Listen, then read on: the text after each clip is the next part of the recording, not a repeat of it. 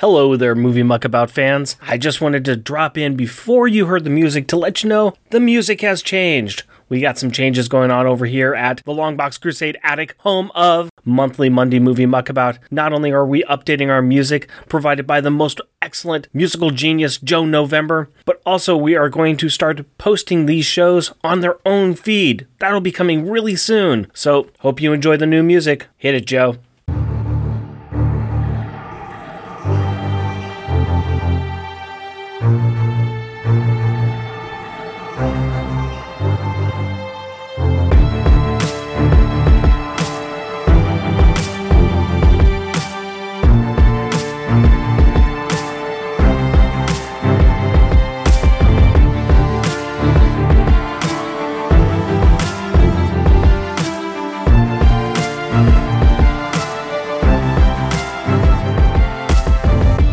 Longbox Crusade presents Monthly Monday Movie Muckabout because the podcasting world needs yet another movie review show. I am Rick, also known as Not Jeff from Jeff and Rick Presents, and I am a movie lover, and I have got this great attic full of movies, plus my own collection of movies as well. Sometimes I talk to friends and I find out that they haven't seen a movie that I find to be just a classic, and that makes me sad. It makes me cry inside. So, to fix this problem, I sit down with the person and I make them watch the movie and then I ask them about their thoughts and impressions. Does that sound like fun? I hope it does because I've got a great guest this time. It's Sean Ross from the Secret Wars and Beyond podcast. Sean, my buddy, my friend, how you doing, man? I'm good, man. I'm ready to talk about Alex and Julie and Jack and Katie. No, wrong show. Is this a bait and switch? What are you doing? You better believe it is, my friend. We ain't talking no comic books here. We're talking movies. Okay, I can do that too. too. I'm glad that you reached out because I know that we've had a lot of fun together. We've been on each other's shows. I think you might have been one of the first podcasters I actually went on another show with or had on our show. Yeah, I think you were. You guested on our Secret Wars 2 show. When we covered the Power Pack and Thor crossover, and at that time you said this is the first time I've ever guested on a show. It was awesome, and I was like, "Oh, we got you early, man. This is great." And little did I know that was the start of this epic podcasting career. So I can always hang my hat on that. We had him first. We got him first. No, so I appreciate it, and you've been very nice. You made it out to Portland one time. We were able to have a nice drink and some food at the Nerd Out. Rest in peace, Nerd Out. That was awesome, man. I was saddened when you told me about that place closed. That place was amazing. Ah, so much fun. You know what, though? You come out to Portland again, we'll find some other place to go. Once this entire pandemic mess is over, I'll try to make it out to your neck of the woods and get myself a sunburn. So, does that sound good? That'd be awesome, man. Enough talking about this stuff, though. Let's go ahead and talk about the reason you are here. You want to see a movie, you sent me a list of movies you haven't seen, and I would like you to go out and watch Young Frankenstein. Nice. You have never seen this, right? No, not at all, which is shocking because I am a huge Gene Wilder fan, huge Mel Brooks fan, and when I was looking through a list of movies that I hadn't seen and that popped up, I was like, wait, what? And I'm like, no, I've never seen this. This is amazing. So I'll be honest with you. I sent you a list of 5 movies. That was the one I was hoping you would pick. Young Frankenstein from 1974, directed by Mel Brooks, starring Gene Wilder, Peter Boyle, Marty Feldman, Cloris Leachman, Terry Garr, Kenneth Mars, and the effervescent Madeline Kahn. How have you not seen this? I almost have to turn in my J card, man. Seriously, if you go to Temple on Friday night, they actually let you in by checking how many Mel Brooks movies you can quote. And I couldn't believe I missed this. I'm embarrassed, as a Jew, as a human, I'm fully embarrassed about having missed this. It's and I went back and looked and I'm like, that can't be right. There's no way I never saw this. And what it is I think it's one of those movies that is so sort of pervasive and famous for being so amazing that I just, by osmosis, I assumed I had seen it. And then I was like, nope, never seen it. By the way, had no idea Terry Garr's in it. I love Terry Garr. Had no idea Madeline Kahn's in it. And all I can do is flames from the side of my head. So I'm super psyched for this, man. This is awesome. And again, of the list of movies I sent you, this was totally the one I was hoping you would pick. And then when you responded to me, you were like, oh my God, yes, we're doing this. I'm like, yeah, I'm pretty sure he picked Young Frankenstein. I think I might have been talking to a couple other people at the same time, and I think they all said, oh, he hasn't seen that. He's got to see that movie. Yeah. what do you know about it? Do you know anything about the movie at all? So I know it's in black and white. Because I've seen memes from it, honestly. I know Gene Wilder is in it. I'm assuming he is Dr. Frankenstein. I've seen some memes of Peter Boyle as Igor, so I'm really looking forward to that because I love Peter Boyle. That's literally all I know about it. I know the meme where I think there's a meme where Gene Wilder like sticks his head out and goes like, no, thank you. And then like pulls his head back in. And like that's it. That's all. It's literally, other than what I know of Frankenstein, I've never seen this movie. I've never even seen a preview of this movie. I've never seen the trailer. I'm not prepared for this on any level other than I love the Mel Brooks aesthetic, and Gene Wilder, because he was Willy Wonka, it has a place in my heart. So like I'm going to love it no matter what. I think you're going into this with the absolute right mindset, and that makes me happy. And I think we're going to get a good reaction once you get finished seeing this film. And you know what? I am very glad that you mentioned that you've never seen the trailer for this, because that's a perfect lead-in. We are going to listen to the trailer right now. Now. That's awesome. And then, never seen it. Never listened to it. That's great.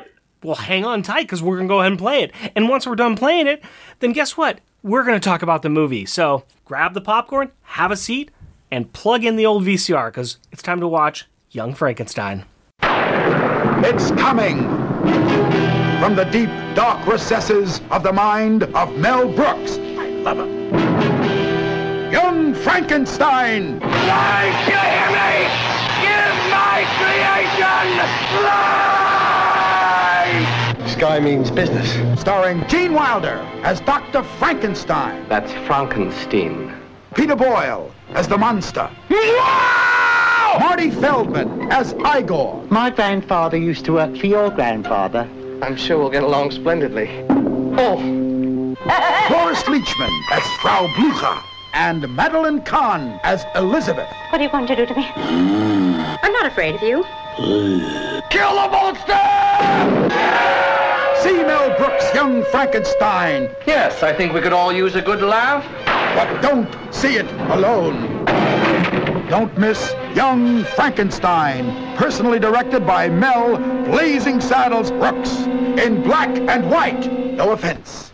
And we are back. That was the wonderful advertisement from Young Frankenstein. And before we give Sean a chance to wax poetic about this beautiful film, I'm going to give us a short little synopsis about what it is for those of you who have been very, very bad and have not seen this wonderful movie. 20 years after the death of the infamous Dr. Frankenstein, his will is read. All of his estate has been given to his grandson, Frederick von Frankenstein, a brilliant conservative scientist who has turned his back on his insane ancestor's legacy. He travels to his ancestral home, leaving behind his fiancée and quickly becoming obsessed with recreating the creature with the help of Igor, Inga, and Frau Blucher.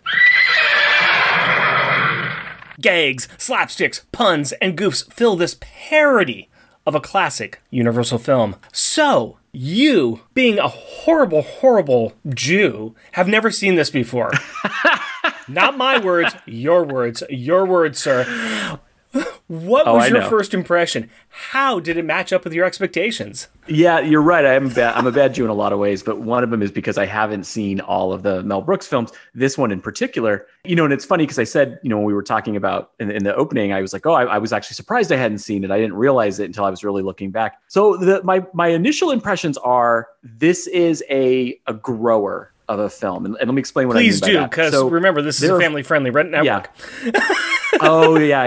No, I'll explain. It's a little bit of a shower, but it's more of a grower. And so what I mean by that, and I didn't mean to be dirty. What I meant by that is there are certain films you see, and the first time you see it, you're relatively unimpressed. But there are kernels in it that upon rewatch kind of grow and grow and grow. So the best example I can give, in a sort of a modern example, is Anchorman. My friend and I went to go see Anchorman in the theater when it came out. We both looked across at each other and went, well, Will Ferrell petered out. Like, that's it. That's the end of his career. Like, this movie sucked. And my friend actually fell asleep. He had a young kid at the time. And I was like, well, that was horrible. And then it was just on cable all the time. And I would catch bits and pieces of it. And by like the fifth viewing, and the fact that it had enough to get me to view it each time, I was like, oh, this is the funniest damn movie I've ever seen. And I think that's what happened for most people. Like, if you listen to interviews about that movie, they'll say, oh, it was a box office bomb. but cable and, DVD sales grew it. There is actually another term to use to describe that, and that would be a cult classic is what that would be. Yeah, I didn't want to go that direction because for me, a cult classic is like Rocky Horror Picture Show or something like something that is really awful, objectively bad, but also delightfully wonderful. And I don't think this movie is objectively bad. It can. I would say a cult classic can be a lot of those things because I always think of Clue as being a cult classic. I love that Clue movie. is a fantastic movie. I love that movie. It's a wonderful movie, but it just did not hit people until it started getting into the VCR or VHS market, and then people started to find it funny. There's a lot of films like that that are very, very good, and they reach that cult classic status just because more people have seen it over and over, and it's like it gets stuck in their head, and they start to recognize things. I wouldn't use that term here though, because this movie was really successful when it came out, right? Like it was a huge hit. It made 40 times its budget. Yes. It was a bit of a surprise on that. Yeah. So I'm going to stick with Grower. Okay. So I'm guessing that for you, your first time viewing, you weren't as impressed, right? It's a long movie, man. It is not made for a 2020 aesthetic. Like it's not made for the quick cut, generation, the short attention span generation. And I was watching it and and I want to be really fair to it because it has the trappings that I love about Mel Brooks. There's a Jewishness in his movies. There's a Jewish humor in his DNA, which I'm not like, breaking any secrets here, right? But there is something that I think for everybody they respond to, but for Jews in particular, you're like, oh yeah, I've sat across the table from that guy. Like I know that person. I'm related to that person. Like there's a real cadence to Jewish humor that you also find in Jewish families where it's really the put upon humor. Basically the humor of oy vey, right? Like the oy, like I've got it, and that's always, in his movies. And so that's baked into it. And I find that really comforting. Like, I think this is like a nice comfort movie. Mm-hmm. And I love the cast. Like if you said to me, pick the most charming cast in the history of film, well, I'd be like, well, Gene Wilder has to be in it, and Madeline Kahn has to be in it, and Terry Garr has to be in it. I mean, it is a delightfully charming cast, but it feels like a movie shot off a first draft of a script. It does not feel like a movie that's well edited. It does not feel like it's as tight as it could be. And I finished it. I watched it more than once. The first time I finished it, I went, well, I felt it the way I felt about On the Road by Jack Kerouac. If a good editor hacked away 25% of it, it would be near perfect. But it's kind of slow. And again, this was my first viewing. Sure. And and I'm going to have a lot of great things to say about it. But the other sort of complaint I would make about it is it finds itself really funny in that it's like we're a spoof of a Universal monster movie. But it rarely goes beyond that. It rarely goes beyond the like, hey, we're basically making another version of a Universal monster movie. Mm-hmm. And sometimes it just plays it too close to that. It's like, yeah, you are. You're right. You're like, I kind of felt like I was watching. Did you ever see the really bad Psycho remake with Vince Vaughn? That was a shot for shot remake of the movie. Yes, I did. I felt a little bit like I was watching that, where I was like, yeah, I saw this movie, and I actually thought it was more interesting the first time. And then I watched it. So that's first viewing. Mm-hmm. So before I get lambasted by your listeners, because I know this is a beloved film, and before my rabbi calls me, I think we've already lost Jared Albrecht. I think he's already he's already clicked off. So the rest is, don't worry about it. It's okay. He's already. That's totally okay. I'm okay with that. But before my rabbi also calls me and is like, we're reconsidering. We're going to take your yarmulke away. I watched it again, and it did what Mel Brooks movies do for me, which is there's a comfort level to it. And there's a predictable and a cadence to it and a cadence to it. And I found it much more charming the second time. And it was a movie that I went, yeah, I'm going to watch this again. Like this is going to be a movie that's going to be in the rotation at times now, because I'm charmed by it, and I'm charmed by the cast. However, I will still say it feels like a first draft. It feels like a movie that they didn't super invested in the script. Well, it's interesting you say that, because this time through on my rewatch, I was kind of being more critical. When I do my own rewatches for this show, I find that I'm a little more critical of the film. Why do I like this film? Mm-hmm. What do I find enjoyable about this film? What are some of the things that make it stand out in some people's minds? And I too was noticing the fact that this is a little long, you know, but I think a couple of things. One, it's got those moments. It is a film that is full of great moments, which by themselves are fantastic. Speaking of Jared, he rewatched this recently from when we record this. When this goes out will be a while ago. But he was mentioning that he had it on the background. And I think it's a fantastic film for a background after you've viewed it a couple times, because you can kind of turn around for those funny moments and just laugh.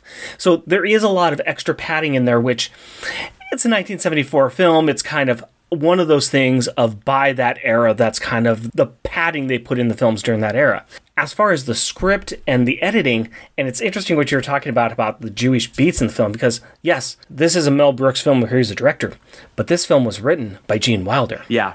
This time through, I waited until after the film, and I rewatched all of the background stuff that was on my DVD, and I found out a whole bunch of great things. This is Gene Wilder's baby, and he went to Mel Brooks and said, I got me an idea.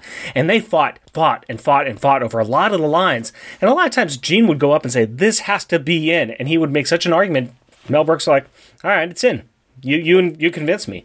We're going to put it in. And they had that kind of creative control over it. So there's some interesting beats in there where you can kind of see both of their footprints on the jokes and on the humor, which I think works for this film. Yeah, it's not Mel Brooks enough, though. Actually, and I did some research too, and I knew Wilder had written the script, and I actually found there's a really funny story where he goes to Mel Brooks and he's like, look, I want you to direct it. And Mel Brooks is like, I want to direct it. And he's like, but there's one catch. And Brooks is like, what is it? He's like, you can't be in it. He goes, you put yourself in your own movies all the time and you ruin them. And I was like, oh my God, that's awful. You can't say that to Mel Brooks.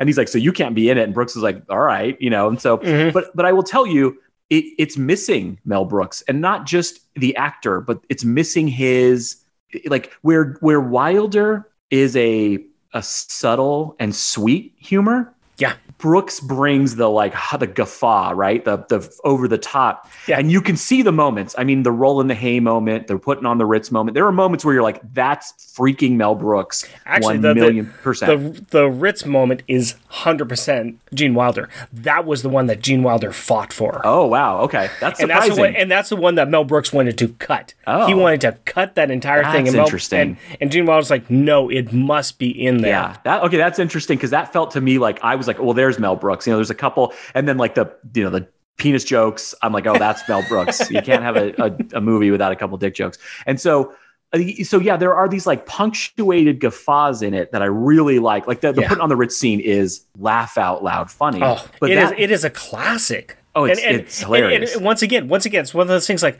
it is a perfect moment. You put that on and you can just watch that almost in repeat because it is just so insane. Yes. And that those moments are great. There weren't enough of them. No. And especially I would say the first, I don't know, maybe 3/4 of the movie is they just don't play it enough for comedy. There are too many, hey, look, we're doing Frankenstein again. And I'm like, I got that. Yes, that's a one-note joke. What else you got? Like, bring something else to this. And so I don't find it, I definitely don't have the love for it that people that sort of grew up with it do. And in my personal rankings of Mel Brooks movies, it's not like, I love like Producers and, History of the World and Spaceballs. I mean, there are a lot of films that are going to come before it. Those are movies I love. However, again, I have sort of a two-phased view of it. First time I watched it, I was like, that was way too long, not funny enough. Second time I watched it, I went, yeah, there's real charm here. But I would actually honestly ascribe most of it to the cast. Like if it's cast differently, I'm not watching this again. No. Let's talk about some of the cast. I mean, Gene Wilder. First and foremost, he is the face of the film. Yeah, 100%. He does a fantastic job. Let's talk about the monster, though. Let's talk about Peter Boyle, because I really think this movie will fall apart without Peter Boyle. I think that you could probably find other people of some caliber that could fit in different roles, but I'm not sure who you could put in besides Peter Boyle for that role. Yeah, you need somebody physically imposing and somebody who without makeup looks like a monster, which Peter Boyle does, but has the like sweet, sad innocence in the eyes, and that his whole performance is in his eyes, right? Like the Gene Hackman scene, the blind man, that scene's again, I felt like a very Mel Brooks. That's a laugh out loud funny scene. Oh, yes. When Gene Wilder, who's the blind man, who's prayed for company, and here walks in the monster, and he's trying to pour him soup, and he pours it in his crotch like 3 times. And each time, if Peter Boyle's like, and he's doing the noise, his eyes are selling it 100%. Yeah. And so he is, yes, Peter Boyle is brilliant in this. And I have to say, at first I struggled because I kept hearing off the side, like, Dad, what are you doing? Like I kept hearing, Ray Romano. because that's what I know Peter Boyle from the most, right? And so I kept like waiting for that moment, but I didn't realize. Yeah, he's amazing. My favorite people in it are Terry Garr and Madeline Kahn, and we can get to them. Yeah. But Peter Boyle is irreplaceable. Let's go ahead and talk about Madeline Kahn then. Let's talk about, because she comes in first. She is the love interest of the young Dr. Frankenstein, and she is well-to-do.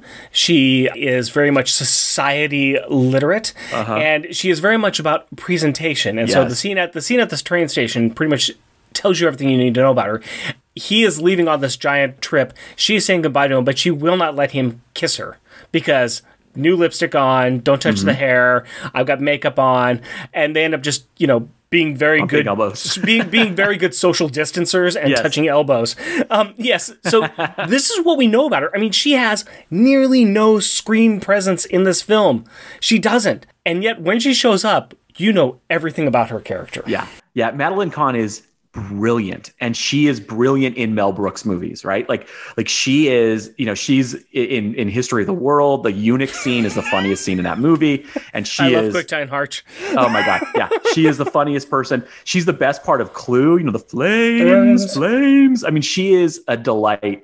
And so you're right. For very little screen time, she tells you exactly. She's the human obstacle. Like, he is trying to love her, and she is just impediment after impediment, though you also realize very quickly, like, he doesn't really love her. It's all surface level, with this couple. I love when she circles back around, because you're like, that's it. They advertised Madeline Kahn in this movie, and she's only in the first 4 minutes. And then when she circles back around at the end, she comes to visit him at Castle Frankenstein.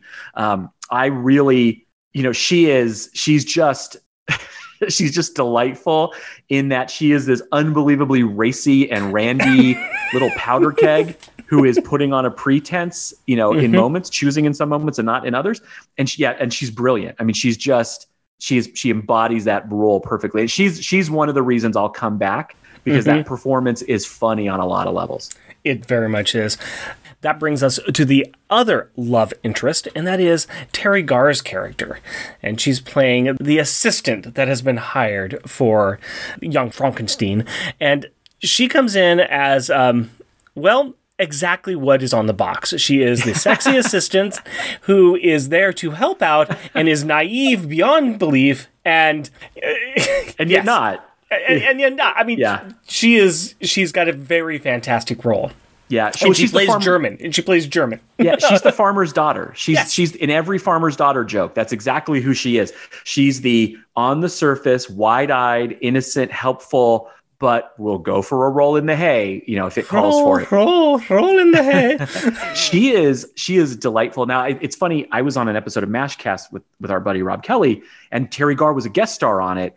And I loved he's like, why'd you request this episode? And I'm like, 2 words, Terry Garr. I don't know if it was Tootsie. I don't know. It must have been, because that must have been the first place I really encountered her. But I have had as a little boy, there are people who imprint on you in and it's nascent and it's innocent. I wouldn't even call it sexual. Like, it wasn't like I was sexually attracted, because I was a little boy. I was 4 or 5 or 6 when I saw Tootsie. I gotta tell you, we gotta put a content warning on this for the network. No. I'm really not. It's not sexual, but it's more of you realize you're heterosexual, or you realize your orientation, right? Yeah. And so Terry Garr for me was one of those people. The other person is Aaron Gray.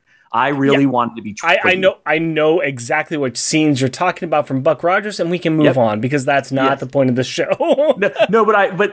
So she's one of those people, and so anytime I see a movie or a show with her, it automatically gets extra points for me. And then this is the perfect role for her. Oh yeah, she is cute, innocent, funny, sexy, silly, really biting. And I think she for me, the scenes pop most when she's in them. Yeah. And she's just delightful. Yeah. And I have to tell you, I had a funny moment with this, because I was watching it and I was like, what am I so drawn to her? What was it about her direction? I was thinking about it as a little boy when I first encountered her. And then I read back, and I happened, because I was really thinking about her a lot for some reason. And I had this weird dream where I went to prom with her. I'm like, what was that about? And then I went, and I went back and looked at photos of my first really serious girlfriend in high school who I went to prom with. She looks just like Terry Garr. And so I definitely had a type. And I didn't realize how impacted. And by the way, my not the next one, but the one after, my next most serious girlfriend looks like Erin Gray.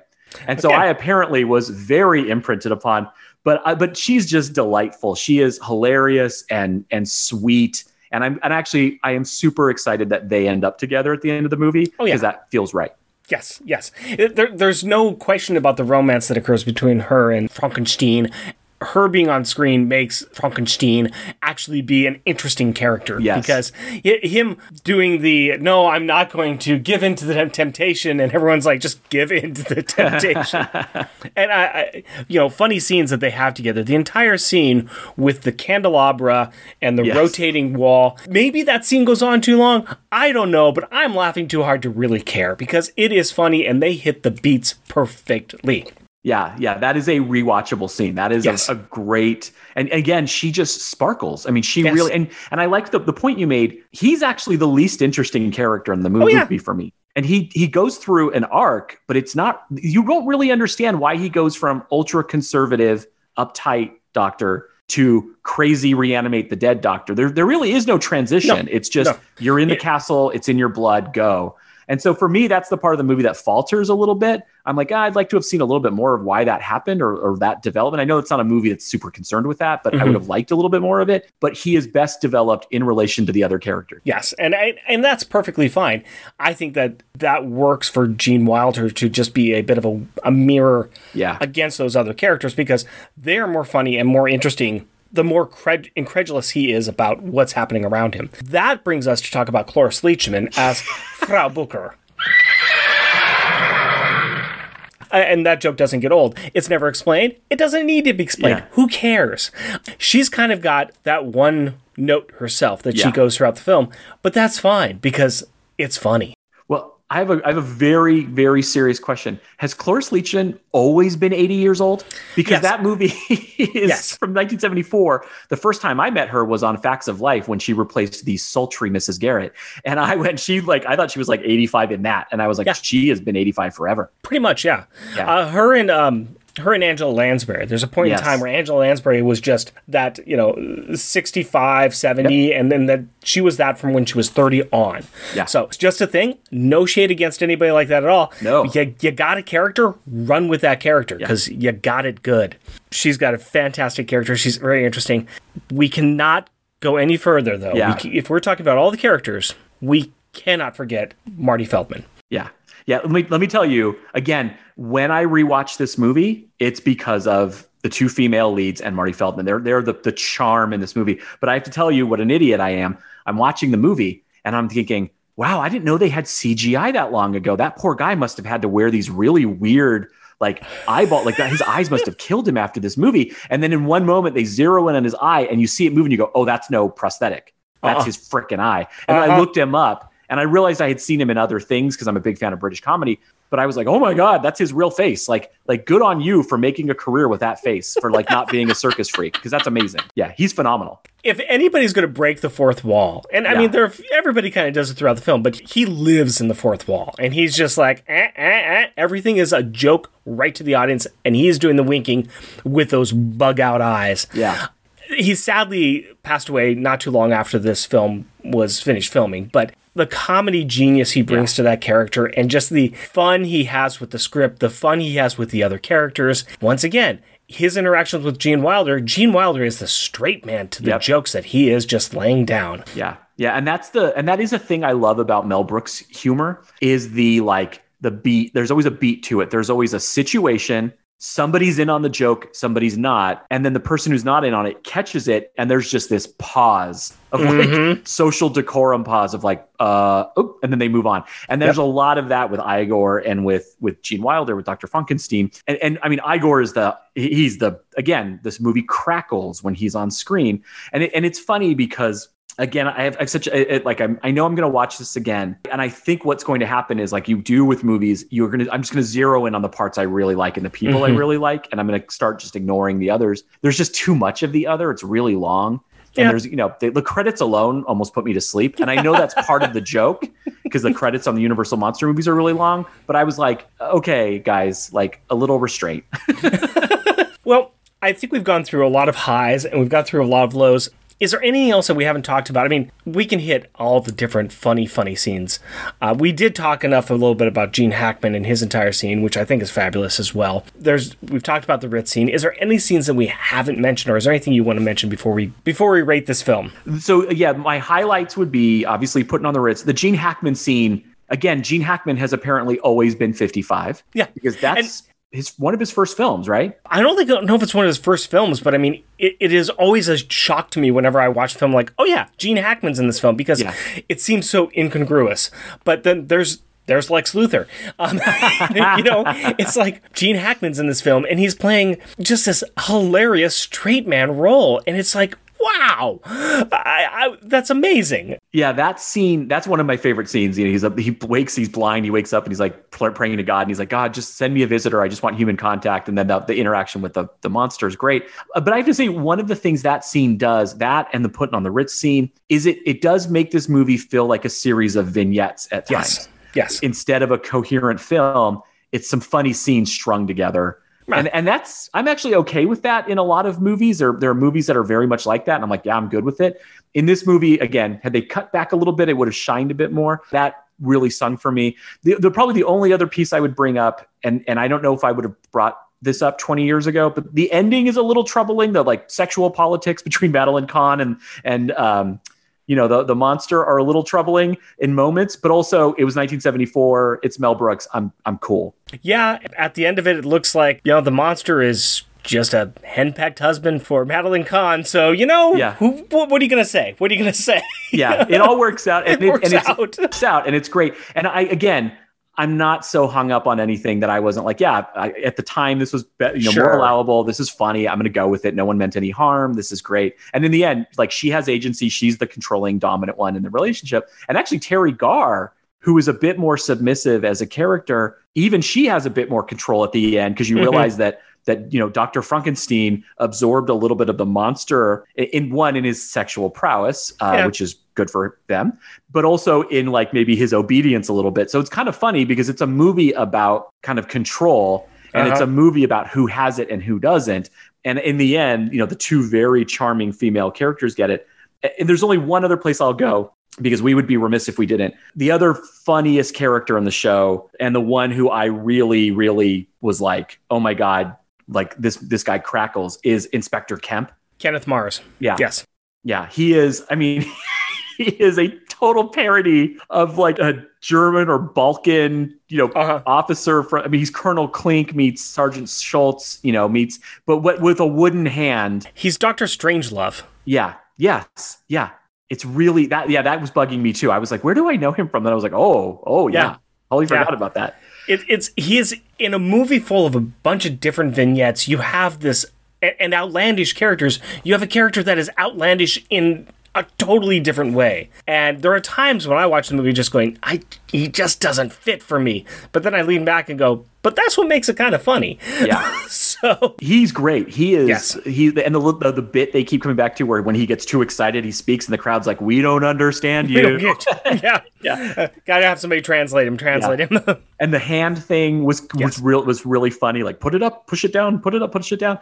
And with the sound effects. Yeah. Yeah. The sound effects. And so again, considering that I, probably said a lot of negative things in the beginning, on my second watch, though, the charming bits crackled a lot more, and I was able to kind of get past it. And I definitely was like, oh yeah, this is a movie I'm going to circle back to probably in October a lot, in years. Like, it's a good Halloween movie, and I'll show it to my kid. I've got to start showing her Mel Brooks movies if she's going to be bat mitzvahed. And so,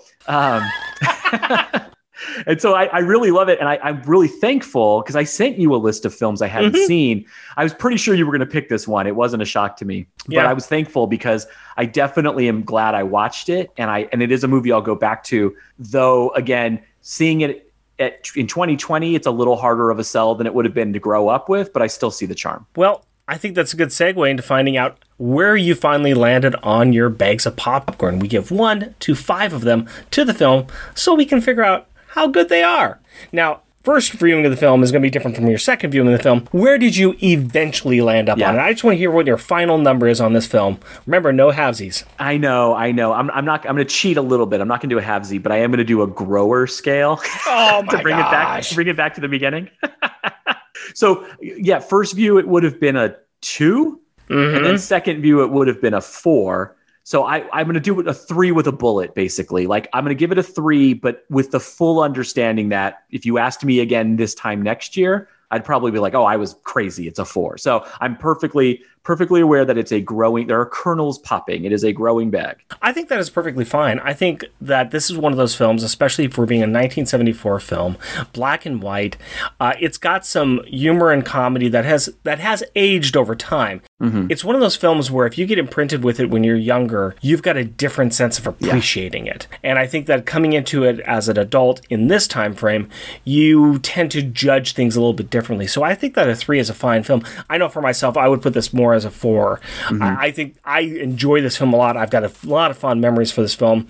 When it comes to Mel Brooks films, there's only one 5, and that 5 is Blazing Saddles. Yeah. But that's a different conversation.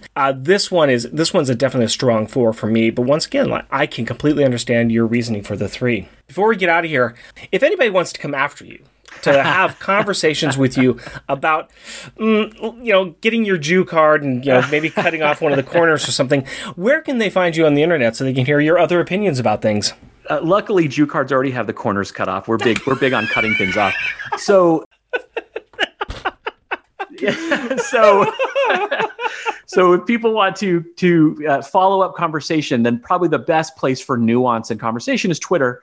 And you can find me on Twitter at Sean42AZ. If I'm also on the Pulp to Pixel podcast network, where I host a couple of shows. We have Secret Wars and Beyond, where Dr. G and I cover every issue of every Marvel Comics superhero Secret Wars miniseries. We've done the beautiful gem that is Volume 1, the gold-plated turd that is Secret Wars 2, and we're actually in the middle of Secret Wars 3 by Jonathan Hickman and Issa Ribic, which is the best crossover in Marvel history. And then Greg Arujo and I host a show called The Never-Ending Reading Pile, where we pick a short arc or story from a comic book we love, and we use it as a jumping off point to talk about that book and those creators and those characters. It's like basically liquid nostalgia. So if you are, like probably most of all of our listeners, if you are, male or female between the ages of 35 and 50, then that's the show for you. It is nostalgia is a hell of a drug. And so yeah, I'd love for people to come check out the shows. He does some fantastic shows. I've been on a few of them. I think that his insightfulness into the Secret Wars canon, as it is wonderful, and it's a great deep dive into Marvel Universe and everything wonderful about it. As far as myself, you can find me on Twitter at JeffRickPresent or at my other podcast, Unpacking the Power of Power Pack, which I host with my grave-robbing hunchback, Jeff.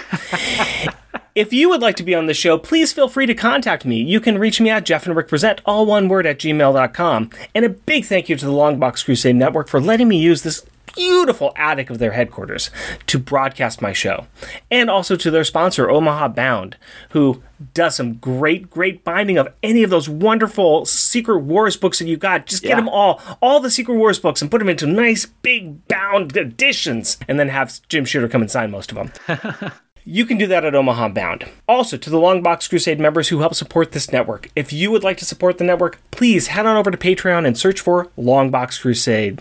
Now, that's all the time we have for this wonderful Mel Brooks film. For now, we're just going to ask you to go out, grab the popcorn, and pull up a seat for our next episode.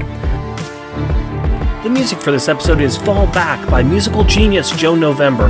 Check out his SoundCloud at Joseflin99. That's JOSEFLIN 99.